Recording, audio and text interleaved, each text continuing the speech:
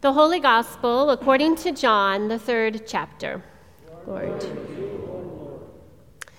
Now there was a Pharisee named Nicodemus, a leader of the Jews. He came to Jesus by night and said to him, "Rabbi, we know that you are a teacher who has come from God. For no one can do these signs that you do apart from the presence of God." And Jesus answered him, "Very truly I tell you, no one can see the kingdom of God without being born from above." And Nicodemus said to him, "How can anyone be born after having grown old? Can one enter a second time into the mother's womb and be born?" Jesus answered, "Very truly I tell you, no one can enter the kingdom of God without being born of water and spirit. What is born of the flesh is flesh, and what is born of the spirit is spirit. Do not be astonished that I said to you, you must be born from above. The wind blows where it chooses, and you hear the sound of it, but you do not know where it comes from or where it goes. So it is with everyone who is born of the Spirit." Nicodemus said to him, "How can these things be?" And Jesus answered him, "Are you a teacher of Israel, and yet you do not understand these things? Very truly I tell you, we speak of what we know, and we testify to what we have seen, yet you do not receive our testimony. If I have told you about earthly things and you do not believe, how can you believe if I tell you about heavenly things? No one has ascended into heaven except the one who descended from heaven, the Son of Man. And just as Moses lifted up the serpent in the wilderness, so must the Son of Man be lifted up, that whoever believes in him may have eternal life. For God so loved the world that he gave his only Son, so that everyone who believes in him may not perish, but may have eternal life. Indeed, God did not send the Son into the world to condemn the world, but in order that the world might be saved through him." The Gospel of the Lord. You may be seated.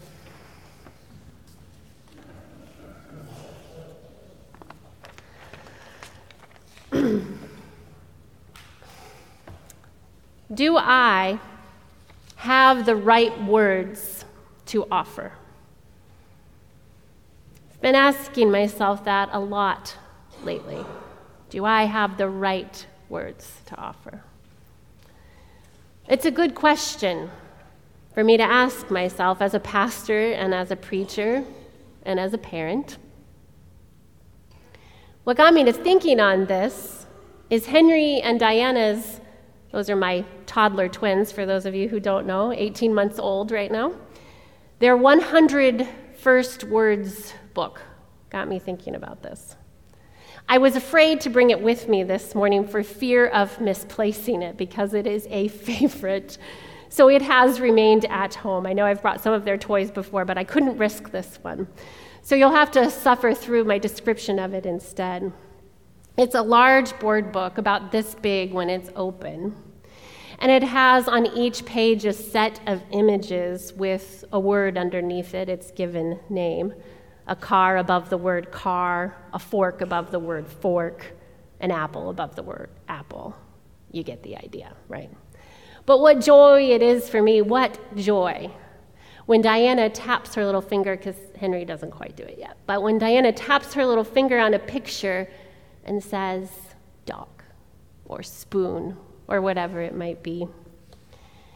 But sometimes the book's editor makes odd choices For instance, there is a stuffed bunny, and underneath it reads stuffed animal.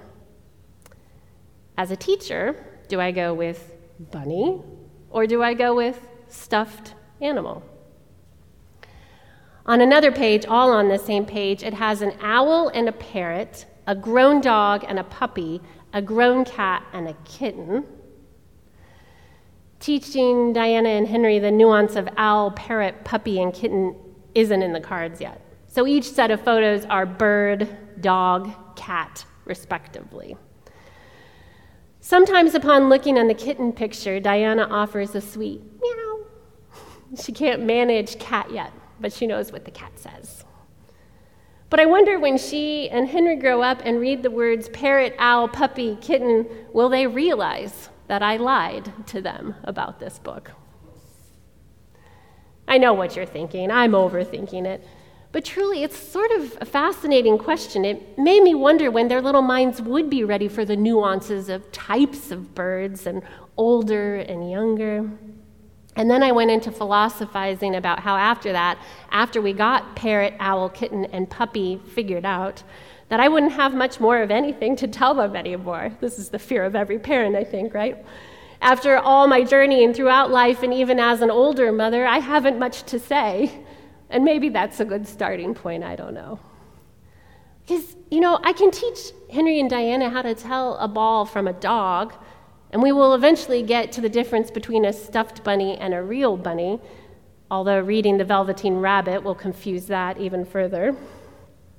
However, these small but significant editing choices from the book entitled 100 First Words have me wondering, can I give Henry and Diana the right words and define them correctly for the rest of their lives? Can I teach them the meanings of the most profound words? Grace, beauty, truth, justice, goodness, love. Can I teach them to be people who live of the water and the Spirit? Can I teach them not just to accept the status quo like so many others do, going along with what everyone around them believes, but instead to be like Nicodemus and to come with all their questions? What makes a bunny a bunny? What makes something real? How do we know who or what to believe and to trust? To be born means to be utterly dependent. Diana and Henry are dependent upon their father, Jamie and I, for so many things: sustenance, shelter, care when they are sick. But they are also completely dependent on us, especially in these early years, to learn language and meaning and truth. We make such a big deal of being born again as Lutherans, right? Feeling as if it sounds too evangelical for we good Lutherans to even utter off of our tongues. And yet here it is showing up in the 3rd chapter of John's Gospel, falling off the lips of our sweet Jesus as he says, "No one can see the kingdom of God without being born from above." When Nicodemus asks, how can that happen? How can someone be born a second time? Very logical question. Jesus responds, "No one can enter the kingdom of God without being born of water and spirit. Do not be astonished that I've said you have to be born from above. The wind blows where it chooses, and you hear the sound of it, but you don't know where it comes from or where it goes. So it is with everyone who is born of the Spirit." Well, that really clears things up for us, doesn't it? But the idea of being born again, it makes us uncomfortable. Some of us gathered here this morning are even afraid to darken the doorstep of Pastor H's adult education class, which is starting this morning on evangelism. He's going to be helping us reclaim the word evangelical from Evangelical Lutheran Church in America. And I'm sure that makes some of you a little nervous, uncomfortable as Lutherans, wondering to ourselves whether he will have the rude manners to ask us to share our faith with someone, let alone to declare to ourselves or to others that we must be born again. But what if What if being born again was simply admitting our dependency? Recognizing that infancy that dwells within us throughout our entire lives, no matter how old we get. The reminder that we are created and sustained and taught by the most wonderful Creator, as all creatures are. We are born from something, our mothers and our fathers, yes, but also water and spirit and the very breath of God breathed into us. That is the promise of creation. We are made by this amazing God, and thanks to the goodness of our gracious God, we can be reborn and remade in any moment. Jesus mentions water and wind and spirit to Nicodemus all in that same convoluted sentence structure for a reason. Because these are wild and mysterious things we cannot always control, things which take on their own life, water, wind, spirit, things which have a power all their own. And if we yield to them, we become utterly dependent once again. They are signs pointing us to rebirth. And something opens in us then, the ability to listen, to see our own faults, to know where compassion is needed, to pick ourselves up again in pursuit of these words, grace and beauty and truth and justice and goodness and love. To be born again is to risk everything, to let go of the ways that we have defined things and to learn once again how God defines things. It is to stare death and sin and evil in the face, recognizing for once our futility before them, and trust that because Jesus lives in defiance of all of those forces, so will we. But it's hard to believe it. It's hard to actualize it. It's hard to stick with this entirely new and different way of seeing things and of defining the world. And it's so easy to fall back into the world's regular and ubiquitous ways of defining things. And that's why we must, dear friends, be willing to be born again each and every day if necessary. And that's what our dear Luther taught, right? We must die daily and rise daily to the lies that we have been told and passed down to others so that we might live into the freedom of our full humanity within the glory of God's grace.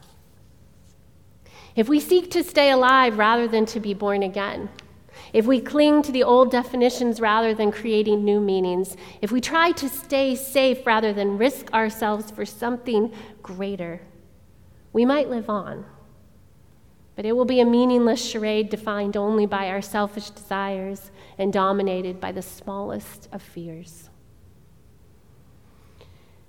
If we let the Spirit and the water and the wind catch hold of us, if we cede control to those unruly, God-like characters, something in us shifts. Something in us feels more alive than it ever has before. Something in us knows a little bit more of what those words, grace, beauty, truth, goodness, justice, and love, hold within them. If we are willing to die to ourselves that we might be reborn for the sake of others, we live into a whole new world, God's kingdom, a place that evades our definitions and rejects our preconceived notions. We feel a little bit like toddlers splashing in the shallows of a mighty ocean, a bit buffeted by the wind, a bit buffeted by the water, but we are held tightly in God's Spirit nonetheless. Amen.